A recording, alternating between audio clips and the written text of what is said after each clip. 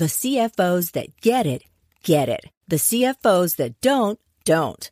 Let's talk about the CFO, the Chief Financial Officer. There are two kinds of CFOs. One who's struggling to keep up, spreadsheets everywhere, manual processes. It takes weeks to close the books. The other kind is on top of their game.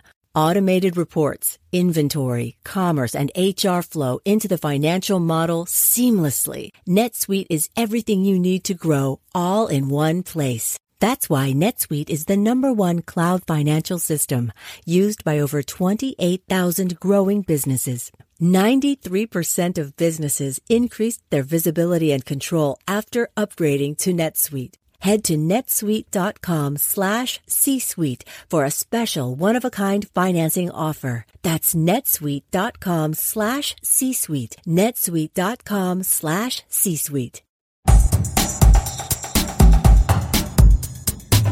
This is Profit from the Inside with Joel Block.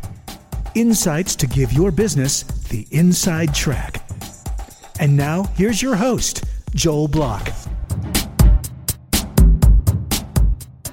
If you've been listening to the show for a while, you know that we're all about finding strategies that provide your business the inside track, which is the best, smartest, and fastest way to get something done. But what happens if you've got a business that is a commodity style business? What if you're just another one of those companies that mines rocks or something simple and dull? Is it possible to position yourself as a technology company to maximize your value and ultimately take the company public and make a big deal out of it? Well, we've got the CEO of Western Magnesium Corp with us, a public company that has done exactly this. They've got a vision, they've got technology that has taken commodities to a totally different and new level. So, Sam, welcome to the show. Fascinating to hear from you, and I look forward to hearing how you've done it and how you put your team together and what you did, because this is really something special. So welcome to the show. Thank you so much, Joel. I really appreciate it, and it's good to be on. Well, good. So first just tell us, and please try not to be scientific or technical, because none of us are going to understand a word you're saying if you do that. What exactly do you guys do? And then we'll kind of go from there. It's very simple. We're going to be producing magnesium metal. That is our only focus. That's what we're going to be doing. And we're bringing back the production of magnesium metal into the United States for U.S. industry specifically, like the auto, aerospace, airline, eco-friendly technology companies like car battery companies, and government, Department of Defense. That's our main focus, our industries in the Department of Defense. And only in the United States, by the way. We're not planning on going global. We're staying local because the demand is so high that we want to service our industries here first. So first, tell us about magnesium. Is it, what does it do? And hate to be so basic, but just, what, I know it's a rare one, but go ahead and just tell us what does it do? Absolutely. Well, the reason why magnesium has become so popular now, if I'm asked the question, people go out, I go out on the street and ask people the question, what do you think of magnesium? They typically say, oh, I take it for my arthritis. It's good for my constitution. Or somebody will say, hey, geez, I like mag wheels. But the public, and especially financiers, institutional financiers, are not yet aware of the importance of this metal, because to date, it's been a composite metal. What I mean by that is you need magnesium to make titanium. You need magnesium to make aluminum, and that's how it's been viewed up until now. And that is because we desperately need lightweight material, and magnesium metal is 80% lighter than steel. It is 60% lighter than titanium and 33% lighter than aluminum, yet its weight to strength ratio is just as strong as steel. So it is a significant weight reduction on vehicles, planes, spaceships, military equipment that we desperately need today, not only to meet environmental challenges ahead of us, but also competitively with other growing economies and ones that are really making an impact, like China and India. Is there a lot of raw material around? Actually, that's the great part. The great news is we extract magnesium metal from an aggregate gravel called dolomite. It is abundant. It's the seventh most abundant material in the world. Thankfully, it's in every state in the United States. We have access to, hundreds of years of supply of it in the United States. And typically, dolomite has between 9 and 14% magnesium in it. The trick is extracting that magnesium from that dolomite, but it's abundant. It's everywhere. All right. So if it's abundant and, and you get 9 or 14% come out of what's abundant, that's still quite a bit. Why is magnesium not being better used in the United States now? That's a question I asked when I first joined the company. I thought it was a little bit of a strange thing that there's such an abundance of this material, yet we don't produce it. And the reason for that is that when they started producing magnesium metal pre-World War I in Germany, they realized that it was a very toxic process. In fact, so toxic that it produced pure chlorine gas. And in fact, they ended up using that pure chlorine gas in the trenches in World War I, which is why really the process of producing magnesium metal has been viewed as somewhat to extremely toxic. And so in the United States, the technology, actually, I should step back and say that there have been no new plants built in the United States in the last 50 years. And no new technological breakthroughs on a mass scale in the last 65 years. In fact, the largest producer of magnesium metal in the world is China. There's only 1 million metric tons being produced every year. 850,000 of that comes from China. And they limit, obviously, for reasons where they don't want us to be competitive, they limit the supply of magnesium metal. They're stockpiling it on their end. But they've limited that for us. But the tech that they use in China is very, very old and somewhat to extremely toxic. The EPA would never allow that in the United States. So the only breakthrough, the only way we can bring back real production of magnesium metal on a scale that's acceptable for assembly line industries like the auto, aerospace, airline, and so forth, is to make it an eco-friendly process. That's the trick to all of this. And that's what they haven't been able to figure out in the past until today, where our technology has been able to solve that problem. So you have some mechanism for doing in a clean way what everybody else is making a mess doing, or doing in a non-eco-friendly way. Yeah, and actually, I would say that really when 11 years ago, when the company started, the chairman and the board of directors were really at the time very focused on three things. They had to prove really three concepts. One, we had to be price competitive with the largest producer in the world, and that's China, as I mentioned. Number two, the technology had to be scalable, which currently today it is not. If I build a 30,000 metric ton plant, that's exactly all I'm ever going to produce out of it, because it's not scalable. And we thought for efficiencies and future growth, it had to be scalable. So that's concept number two that we had to get. The third one today is the most important, and the one that really I'm most proud of, and that is we are zero waste and zero toxicity. We wouldn't be the cleanest magnesium metal plant in the world. We would simply be the cleanest metal plant in the world. And that's something that I'm really proud of, because I believe that you can be environmentally responsible and you can be profitable at the same time. You don't have to compromise one for the other. You can do both, and we can be the tip of the spear when it comes to industry being built in the United States for U.S. industry that's eco-friendly and that's profitable. So that's the difference. So does being eco-friendly end up costing more? Does the commodity cost more when you're done because it's been extracted, produced, and processed in this new way? No, it doesn't. In fact, the only cost really that people, and this is where you have to really articulate the vision of the company very well when you're raising money, because when you're building something like this, it's not like you get together and say, you know what, we're going to hammer this out in 6 months. If that was the case, then everybody would be doing it. Whenever you're doing something that's disruptive, that's going to change the way we do things, it takes time. And you have to articulate that to your shareholders. The cost is upfront. You're spending time figuring out how this thing works. And most shareholders, especially in today's world, people don't tend to think long term. People think short term. And why? Because now we're focused on stocks like Tesla and Facebook and Twitter, where we see that growth happen really, really fast on a daily basis. It goes up and down. People can get in and out. And you're really basically showing up to investors and saying, look, we're going to have you invest in our company. It's going to take 5 to 7 years for it to materialize. We're going to maybe make mistakes along the way. And geez, we want you to stick in there and support us doing it. And when you put it that way, people look at you and go, well, why are we going to invest with you? But the cost, in my opinion, the real cost is twofold. One is financially at the beginning, because you're building out this disruptive technology.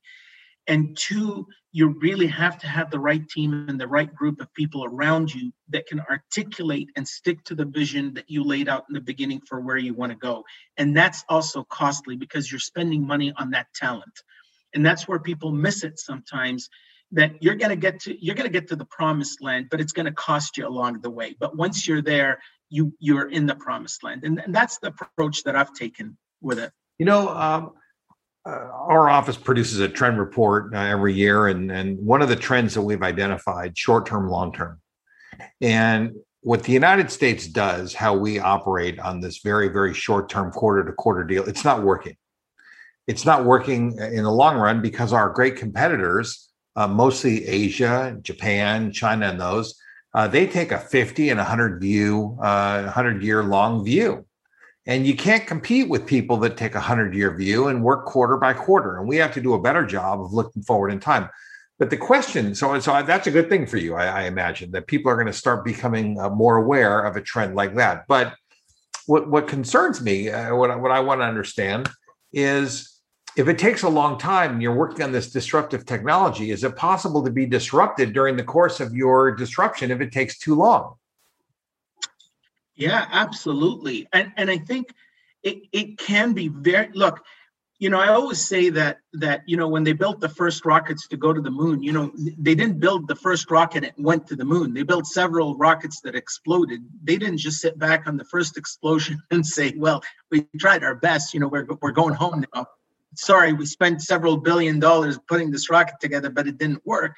They went back to the drawing board, and they were able to fix it and move on and get to the next level.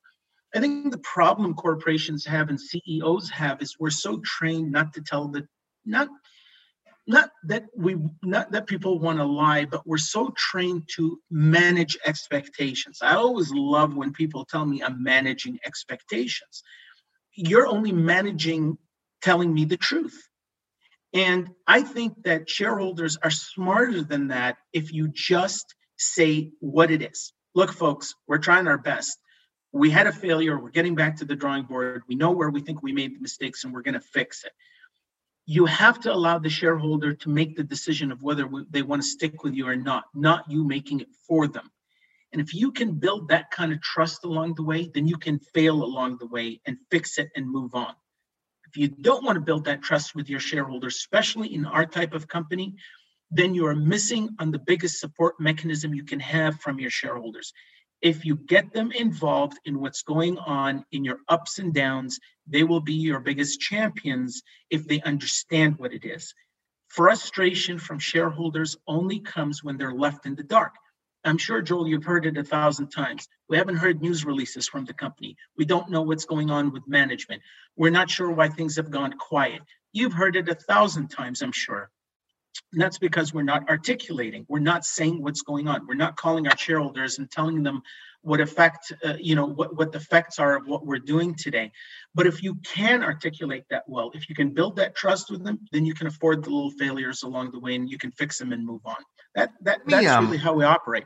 Let me understand something. Do you have what is your mix of professional investors versus retail investors? I mean, do you have much support from professional people? Well, oddly enough, when I became the executive president and CEO of the company, I did not feel that we were ready to go to institutional financiers and pitch them this idea. And the reason is because at the inception of the company, they spent so much time on the R&D that they didn't really develop the corporate side. And you need to develop the corporate side to articulate what it is you're going, so financiers can look at you and say, okay, we're in or we're out. So I thought that we needed to build that first and put the corporate on the same footing as the technology so we can really drive this company to the next phase. That started for me just slightly over 2.5 years ago, where we laid out the plan for where we wanted to go. Unfortunately, 1 year of that has been COVID, so it really slows you down a little bit on your planning. But our vision was to build the corporate. I didn't feel that we had the right setup for institutional financiers. So instead, we built our own IR team in the company internally. And we went out there and explained our vision shareholder at a time. And literally, we talk to every shareholder that comes in the company, because again, it goes back to my previous statement. When you're building something long-term, you got to find the right shareholders at first to support that vision. When you get going and the market gets going and you start trading and things start happening, you don't worry about that as much because there's always going to be the in and out. But initially, you have to build a foundation in two ways. One, you got to build a really good shareholder base. And two, you got to find the right management that's going to follow this all the way through. And if you have that combination, you can withstand the long-term effects. But we have not had any institutional financing. That's something that we are starting at this phase of our corporate. We're a year behind, obviously, because of COVID. But now that everything's coming back to life, we're starting that process now again. I would say that most people who are not in the money business, and clearly you are, having been around the money business for a long time, I'm in the money business. People who are not familiar with that, they don't realize what you just said. They don't really understand. They just think that all money is the same shade of green, and it's not. There are people who like this. There are people who like that. I'm not surprised to hear you don't have professional investors. I would be surprised to hear you if you said you did, because you have this long time horizon. Those people don't have the same patience level that you require. And the other thing is that your deal, revolves around kind of an affinity, kind of a passion that people have for certain kinds of things, like ecology, like mining. I mean, that's an interest group that people would have.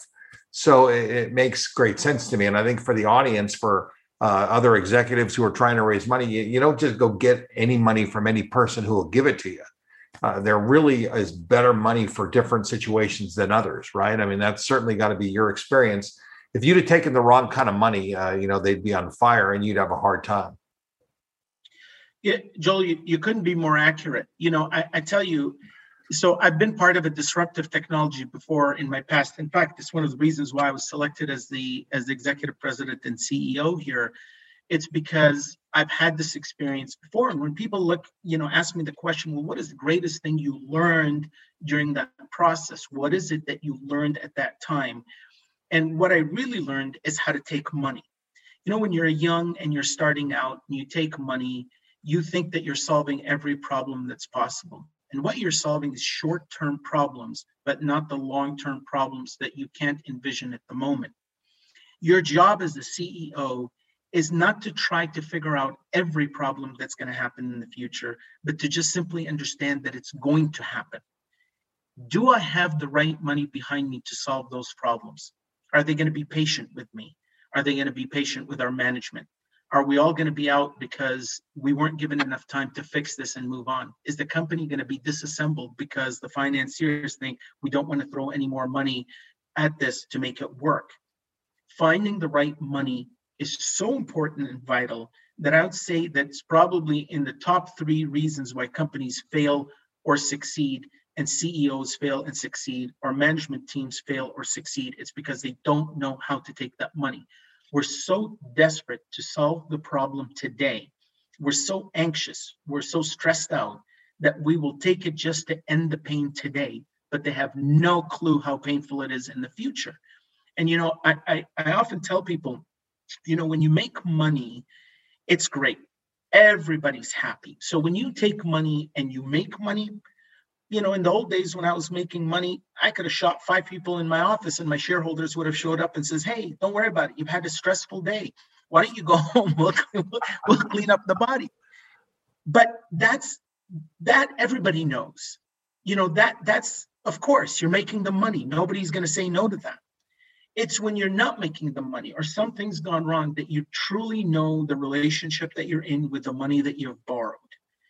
And you got to be patient and not be stressed out and not panic. Never panic. Take the money right, you'll grow and develop. Take the money wrong, and you run a very high risk of failing. So let me ask a different kind of set of questions. When did you guys go public? Right from the beginning, 11 years ago, the chairman of the board of directors went public. So let me ask this: the process of going public is very expensive. Staying public is very expensive. Why did you guys go public if you were going to take money mostly from probably high net worth people? Why didn't you just do a private placement, to kind of get you to the next level, or do a couple of rounds of a private placement to get you to whatever level you needed to be at before you went public? Well, again, that goes back to structural. I mentioned before that the corporate was not developed. It was the tech that was being developed. And I think that one of the mistakes, look, hindsight's 2020. When you look at it, I've inherited a company today that I've been able to take to the next level, but I couldn't have taken to the next level unless the people before me had put something there for me to take to the next level. Every level, you're compromising and making decisions that you don't necessarily want to make, but you do it to make the company survive and move to the next stage. It's easy as a CEO today to look back and say, what were you guys thinking? But if I was in their shoes at that time, I might have made the same decision for survivability. I might have made it to try to take the best money I can, grow the company as best as I can, and move it along and move it forward. And that's what they did. They literally moved the ball 5 yards down the field so I can pick up the ball and run with it. And that's something that you have to recognize. You cannot go into a company and say, you guys missed the whole thing. You could have done X. You could have done Y. That's hindsight's 2020, and nobody was putting up their own cash at the time to get it done. It was these people like the chairman and the board of directors and the scientists that were involved that were really giving up their time and their effort to get this to the next stage. But when you look back on it, there are some things that you can learn, and those things help you move forward. They help you design what the next steps are, because hopefully you learn from those mistakes. And one of the things we looked at is they automatically did something like a reverse takeover. So it was easy because their focus was about developing the tech. Because in their minds, no tech, what's the point of spending money on corporate? If we weren't going to prove those three concepts, what was the point of developing anything else? It sounds reasonable in thought, but really when you look back on it, it would have probably been better to say, let's keep this company private.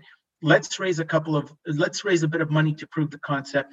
And once it's developed, let's emerge on a market that really supports us.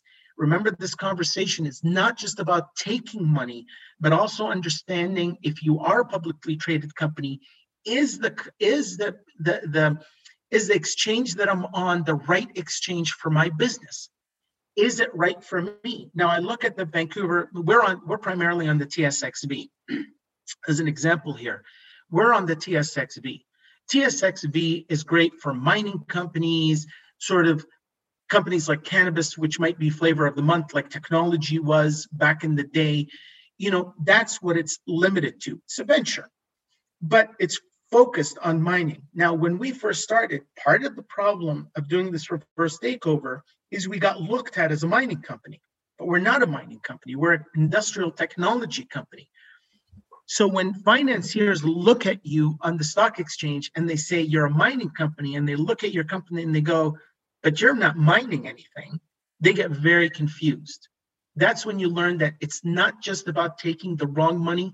It's about knowing who your audience is. Am I on the right exchange? Should I be here? Should I be somewhere else? Am I in the right country? Should I be pitching this to somebody else?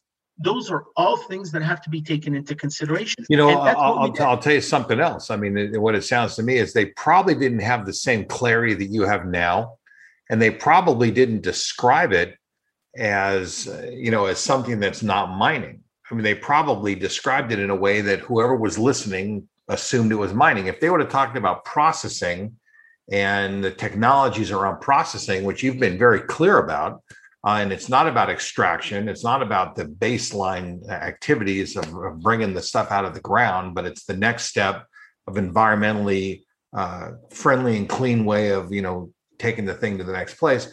That might have been also part of what's going wrong. And again, this is not about being critical or hindsight or anything else. This is really about executives who listen, what they need to be thinking about when they're thinking about themselves going out to get more capital, raise more money, go public, because there's a lot of different ways to get money, and going public isn't the only one, Right. And I'll tell you the other thing is that there probably were some investment bankers that sold them on a reverse merger. Of course.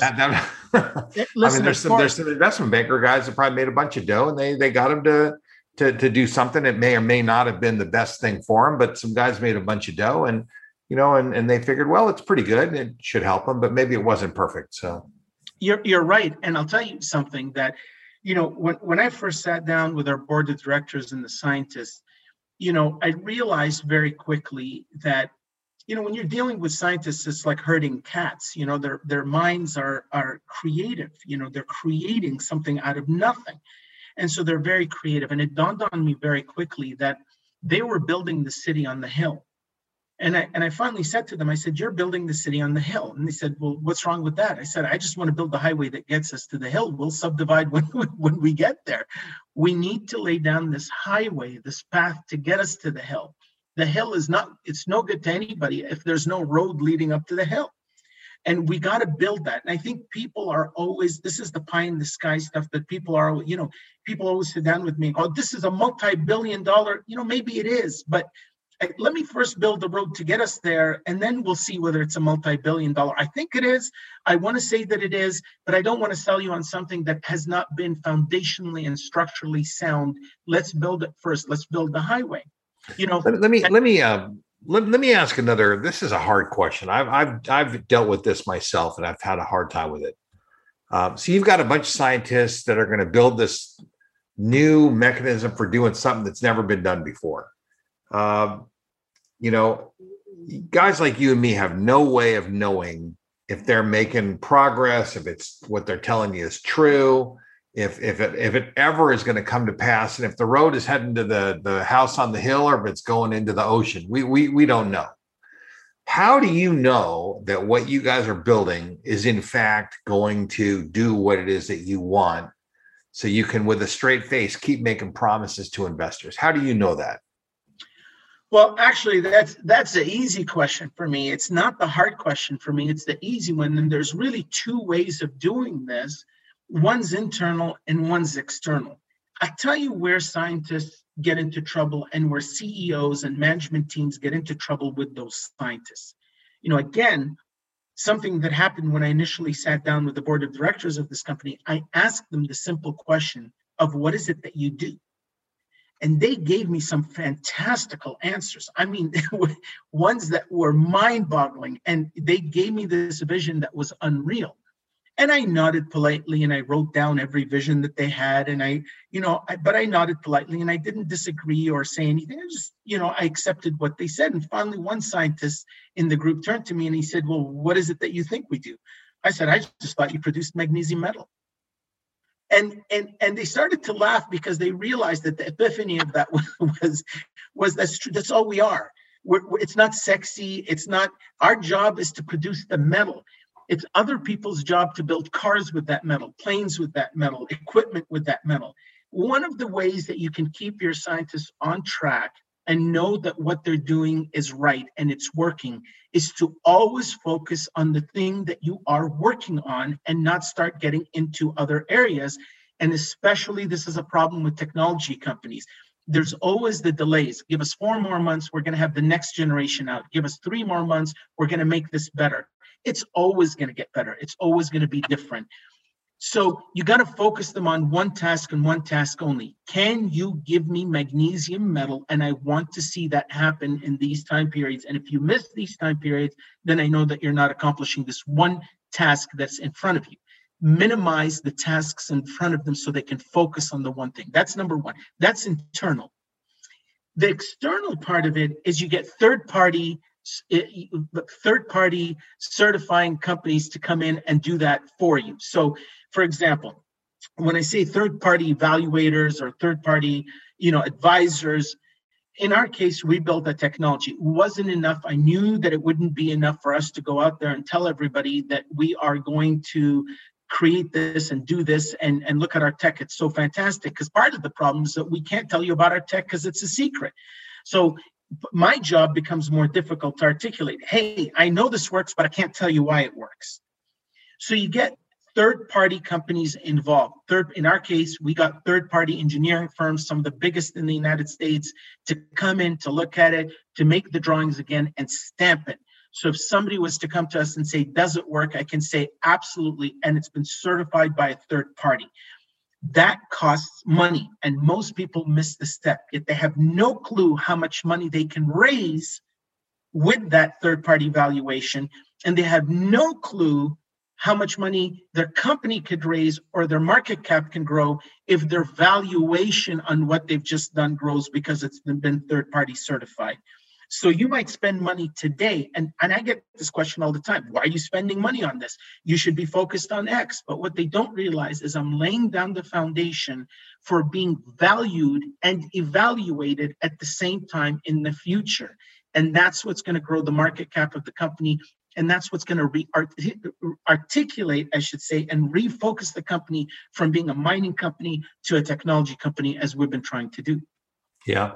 I'll tell you, all this stuff, I mean, we always talk about the inside track, the best, fastest, smartest way to get things done. And you have certainly kept the focus on the value proposition of the processing, and clearly in the past, they probably had some problems articulating that as well as it's being articulated now. I'm just taking a guess because none of us were there at that time. But just my guess is that that there probably was some drift that happened, and you've kind of brought it back to exactly where it needs to be. So just let's focus on the stock part. So now you got this public company, it's a micro cap company.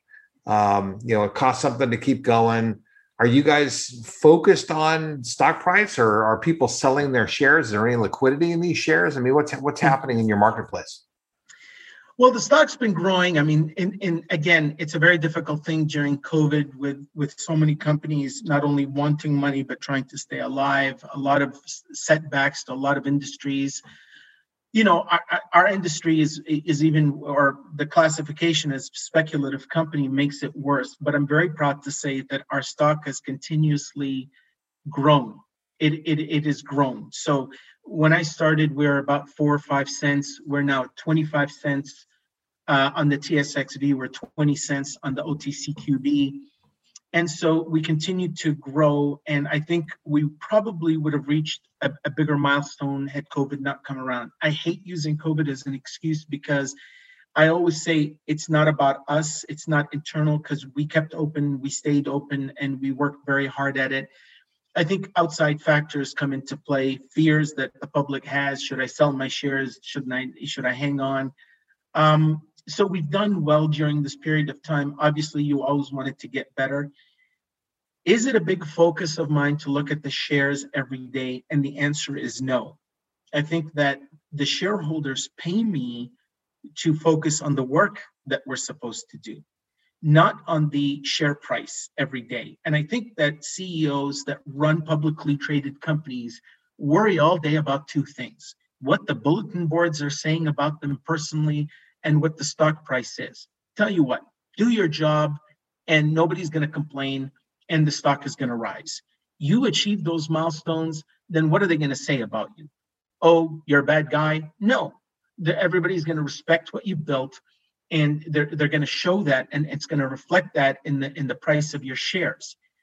One of the things that I'm not only staying focused on what it is that we're producing, which is magnesium metal, but very focused on the management team doing their job. That's what you got to focus on. Every day's a battle. You go into that office, you do your job, you walk out, the rest will solve itself. If you're sitting there paralyzed by what people say about you, and you have fear about losing your job, or you have fear that the stock is going to go down, then you'll never do your job. So our market's been growing, our value's been growing, and we still have not yet fully or articulated that we're a technology company and not a mining company. And that's been happening over the last year. I think the public now is starting to go, oh my God, they're not a mining company, they're an industrial technology company, and look at the value of the tech that they've produced. But you got to stay very focused. Don't panic. So when are operations going to begin? I mean, are you guys pretty close to making it happen? Yeah, so right now in Vancouver, British Columbia, Canada, we're building our first or our commercialized pilot plant, I should say, not our first. I would like to think of it as our first plant, but it's really a commercialized pilot plant. It is the plant by which all big plants will be built. It's the model that we will be moving forward. All plants in the future will be built only in the United States. And so right now, that commercialized pilot plant is coming online fully by the end of this year, by end of 2021. You'll see in our new press releases that we have finished building our reactor. That reactor is going to get tested and start producing metal within the next 60 to 90 days. And then full scalability of the commercialized pilot will happen by the end of the year. So we'll start producing metal. And even on the full scale of that metal being produced in the commercialized pilot plant, it's really for the purposes of R&D and to send out to all the different industries for certification. And we're going to know two things. One, they're going to come back to us and say, hey, we want the metal in this form, bar form, pellet form, molten form, and they're going to tell us how much metal they want. And that'll help us design and build the big plants that will go into operations within the next 3 to 4 years on a full scale. So the commercialized pilot plant, we will start testing for metal in the next 60 to 90 days, full scalability on the commercialized pilot plant by the end of the year. And then that lays down the foundational work for the big plants being built in the United States, which we hope to see in the next 3 to 4 years. Well, listen, Sam, thank you so much for sharing what you're doing. Listen, I think you've made a huge difference from where the company was to where it is now. And I'm sure you feel like there's a long way to go, but certainly you guys are on the track. And thanks for sharing the journey with us. Listen, I very much appreciate it. And thanks for the time, Joel. It's been a pleasure being on. Nice to have you on the show. Thank you so much. You've been listening to Profit from the Inside with Joel Block.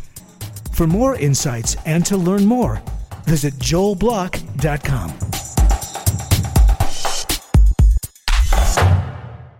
How about a shout out and a huge thanks to our podcast show producer, David Wolf, and the team at Ataya Studios. Profit from the Inside wouldn't be possible without these wonderful professionals. To learn more or to find out how you can launch and produce your own podcast show, reach out to www.audivita.com. That's AUDIVITA.com.